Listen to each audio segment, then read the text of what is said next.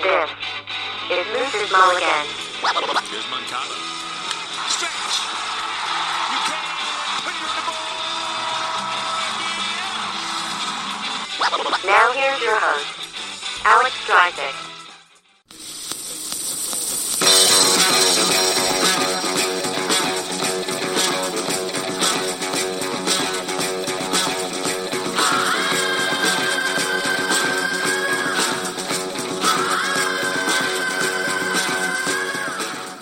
White Sox announcer Hawk Harrelson there with the call, as Yoan Moncada, Cuban prospect, hits his first career home run. 760-814-0740 is the number for Moose's Mulligans. Any comments, questions, concerns on the show? This episode brought special delivery by Bonsall Postal and Imaging.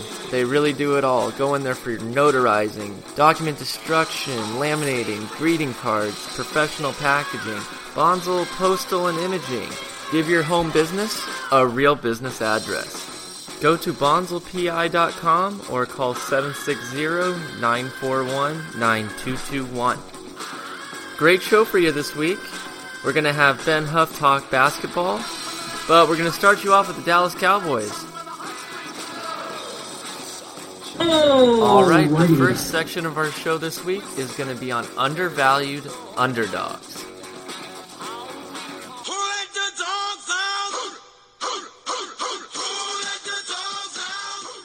First off for this section, congratulations to Dak Prescott on a remarkable rookie year and a happy 23rd birthday that he had yesterday. Just to compare stats on his rookie year, Troy Aikman, his rookie year for the Cowboys, had 11 games started with 1,700 yards and 9 touchdowns to 18 interceptions. Romo had a pretty impressive first year when he was a starter in 2006. He had come into the league in 2003. In all 16 games started, 2,900 yards, 19 touchdowns, and 13 picks. Not bad. But Dak's rookie year was almost 3,700 yards and 23 touchdowns to an amazing 4 interceptions. So hats off to Dak Prescott for taking the job and running with it. And we should be impressed with Dak's performances so far. But now that the Cowboys have moved on from Tony Romo, we shouldn't forget what he's done for this franchise. And Tony Romo is the center of our discussion for this undervalued underdogs. So Tony Romo came into this league in 2003 from the school of Eastern Illinois, which is a Division I 2A school. Romo's first 3 years in the league would not even come close to glamorous. The only time he saw the field was to hold for kicks. This skill actually led him to be a reputation of a choker. In the 2006 playoffs, Romo famously mishandled a snap on a field goal that would have put the Cowboys up by 2 points at the end of the game to beat Seattle. But he mishandled the snap, and the Seahawks won 21-20. And I know everyone rides Tony Romo for that drop field goal attempt. But it was a one-time mistake where the Cowboys, I don't think they were going to go very far at that point. And look at the fact that how many starting quarterbacks hold the kicks for their team? Really, how many? The guy had been locked in on every offensive down the entire playoff game. And then you ask him to hold the kick at the end of it? Do you not have someone else on the bench that can do that? The next point I want to get to with Tony Romo, and you might not agree at first, is that Tony Romo is a Hall of Famer. He is worthy of being in the NFL Hall of Fame. The way I'm going to show you is, I'm going to compare him to another Hall of Fame quarterback for the Cowboys and Troy Aikman. First, I'd love to start with Romo's playoff stats. In 6 games, he threw for a completion rate of 62%, 8 touchdowns and 2 interceptions. In playoff games, you can expect a regression, obviously. You know, the amount of touchdowns scored will be down because of the emphasis on ball control and the fear of a crucial turnover. But everyone says how awful Tony Romo was in the playoffs, that he would choke all the time. And those stats don't say that. Aikman was a 3-time champion for the Cowboys and played in 16 playoff games. Over those games, 64% completion rate, 23 touchdowns to 17 interceptions. I mean, it doesn't stand out that much farther than Romo. The only difference was Aikman was in 16 playoff games, and we'll get into that in a second. But let's go look at the regular season here for a second. And Tony Romo far outweighs Troy Aikman in the regular season. Yeah, the passing game is a little different these days, but let's take a real quick look. Aikman has about 33,000 yards in his career with 165 touchdowns and 141 interceptions. And the big thing is completion rate was 61.5%. Remember that. Romo, in one less year as a starter, had 34,000 yards, 248 touchdowns to 117 interceptions. His completion rate, over 65%.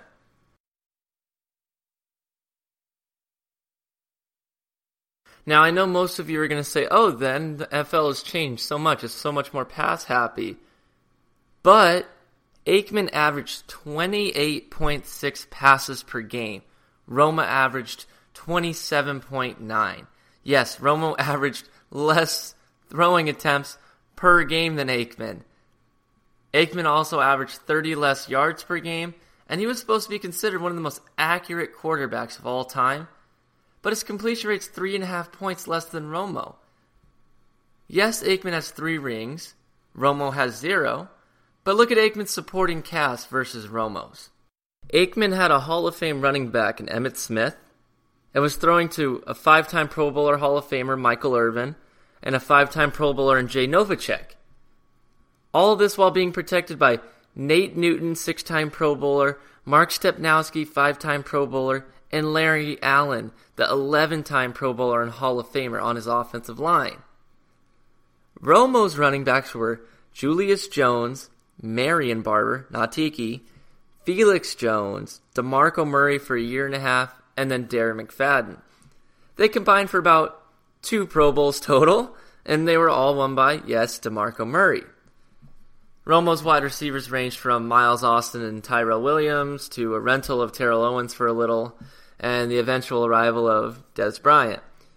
His only consistent target really was Jason Witten, and he had 2 Pro Bowl offensive linemen his whole career until the last 2 years when people like Zach Martin came in, which tied into Dak Prescott last year. The point I'm trying to make here is Romo's supporting cast was much weaker than Aikman's to try to get to the Super Bowl.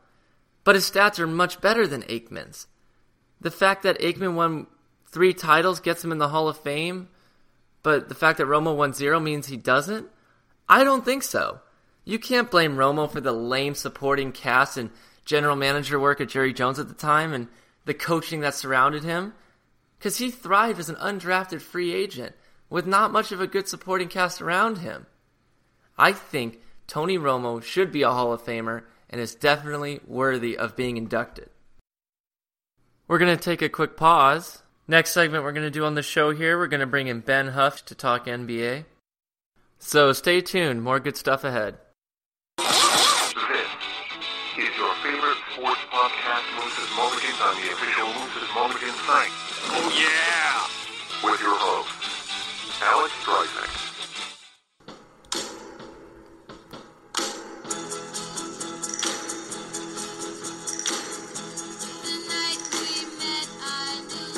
Back here on Moose's Mulligans. Brought to you by Movement for Life, a Brava program. Movement for Life provides instruction to Parkinson's disease and multiple sclerosis patients using direct motion through dance to improve their condition. Go to movementforlife-brava.org for more information. Alright, moving on to the next segment. I got a lot of questions about basketball. And we're going to welcome in Ben Huff. So first question for me to you, Ben, is you've been working on your chipping game since the last time we went golfing? Not yet. I still got to work on that. I'm looking forward to it, definitely. So the NBA question we wanted to start with that we asked our fans is, are you okay with the Kyrie Irving asking for a trade? For our viewers who don't know, he asked to be traded away from the Cleveland Cavaliers. Well, yeah, I think it's the best for all people involved, for the organization and for the organization that he wants to go to, because that allows Cavaliers to say, all right, this is where he wants to go. Let's see what we can get for him. And then the other organization knows that he's willing to stay for long term. And Kyrie only being 27, I believe, that's pretty big. And he's hitting his peak right about now. So I think it's very good for him. I agree. 70% of our fans didn't agree with us on that. They thought it was wrong for him to be asking for a trade. But I agree with you. You know, he's very young and has a ring already, and he can carry that over to another organization. And, you know, it's not his fault that the sinking ship that Dan Gilbert made here for the Cavs, that's the Cavs owner, it's not his fault that this is happening, so he's just getting ahead of it. And I think he's helping Cleveland because they'll get stuff back for him instead of just leaving next year. Signing Derrick Rose is not going to help at all in that position because, you know, he's not the MVP he used to be, and he still is going to break halfway through the season. Well, I look at that one as they signed him as on a one-year deal because LeBron said he wouldn't waive his no-trade clause. Otherwise, I would have LeBron moving too if I were Cleveland. I would blow it all up. So, but that's usually my strategy. So, yeah, it is. So the next question I have is So Stephen A. Smith had said LeBron James wants to kick Kyrie's. Kyrie did not know that LeBron was coming back to Cleveland. So Kyrie was salty from that moment. Now, it doesn't mean that they had a contentious relationship. They've talked on many occasions. According to my sources, LeBron James has tried to appease him at every turn. A matter of fact, I had sources in LeBron James camp literally tell me, and I'm quoting, if Kyrie Irving was in front of LeBron James right now, LeBron James would be tempted, quote, to beat his. What are your thoughts on Stephen A. Smith's comments and for him sticking by it even when LeBron denied it? Well, Stephen A. Smith is a great sports analyst. You can't dispute that. We disagree on some things, but I don't believe that LeBron James particularly wants to kick Kyrie. I'm sure he's upset, like, kind of that thing is like, why are you leaving already? Like, we still got one more year to really try to beat the Warriors. But because I think if you lose to the Warriors again in the finals, that might hurt his legacy, LeBron's legacy. But that's a whole new topic for a different thing. Yeah. So LeBron has the right to be upset. So I understand why he does, but I just don't think it's that bad. I agree. I agree with LeBron being frustrated because he knows a Kyrie Irving trade right now for Cleveland would start a rebuild, and he's still there. And he can't really leave because then it looks even worse on his legacy, which he's probably going to leave next year anyway. But, you know, I kind of see this turning into a soap opera with Carmelo Anthony now, too, that's tying into it. Melo of the Knicks wants to only go to the Rockets, he's been saying. The Rockets only have Ryan Anderson really left to give up, and the Knicks said they won't pay him. But they would do a Kyrie Irving trade and some picks and some cash the Cavaliers' way. So what's your thoughts on the whole Carmelo Anthony situation? Well, if they were going to do a Kyrie-Melo trade straight up just for the two players, that's going to cause some more cap problems for Cavs, so I don't really see that happening. But it is on Melo to drop that no-trade clause for that to work at all. Because I tried seeing what other teams would work, but Knicks Cavs trade doesn't look very evident, in my opinion. Yeah, I agree. The Rockets were the best shot, but when the Knicks said they wouldn't pay Ryan Anderson, now they're looking at holding on to Carmelo until the trade deadline. But for Carmelo, I just think, you know, I'm a big Kyrie Irving's from the Bronx, so I'm always a big storyline guy. I love those stories. But it would have to take a lot of the Knicks' cash and prospects to get Kyrie, and I don't think they're ready to give that up, and I agree with you there. So the last question I have for you is the regular season will be coming up for the NBA quicker than we think. What should I be looking forward to going into the NBA regular season? Well, the Wild West, of course. There's so many teams that have so many superstars. That whole standings is going to be up in the air. Besides the number one seed, which will most likely go to the Warriors, 2 through 8 are going to be impossible to pick correctly. It's going to be basically like the March Madness. You don't know who's going to land where. So I think the West in general is going to be a great treat. And then playoffs is always fun. And then even just the smaller teams, the Lakers, to see how Lonzo Ball does and how that season will bring other players to the Lakers. I'm really interested in see how the Heat grow, how Whiteside grows. Just small players, individual players that I think should bring interest to other fans. Yeah, I'm always the Debbie Downer on these things.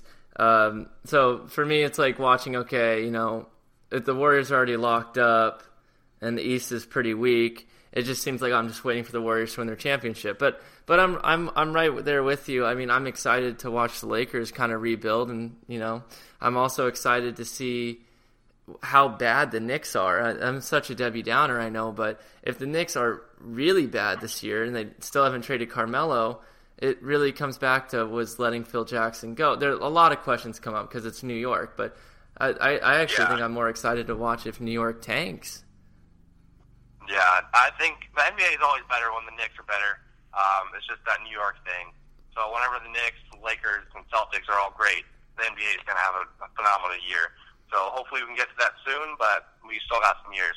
Definitely. I'm the one thing I'm excited for would be the Western Conference Finals, not the Finals. I think that'll be better than the Finals. 7-game series, I'm thinking. Yeah, that Western Conference Final could go 6-7 games, but the NBA Finals may only go 4 or 5 either way. So. Bold flavor. All right. Well, thanks for coming on, Ben. Of course, anytime, buddy. All right, that's all the time we have this week. I'd like to thank my guest, Ben Huff. Thank you very much. Make sure to find us on Facebook and Twitter.com/Moose's Mulligans. And we're introducing a new part of Moose's Mulligans on the app Periscope. We'll be live streaming and answering questions. Follow us on Periscope at Moose's Mulligans. All right, till next week, remember, fairways and greens, no mulligans. We'll see you next week.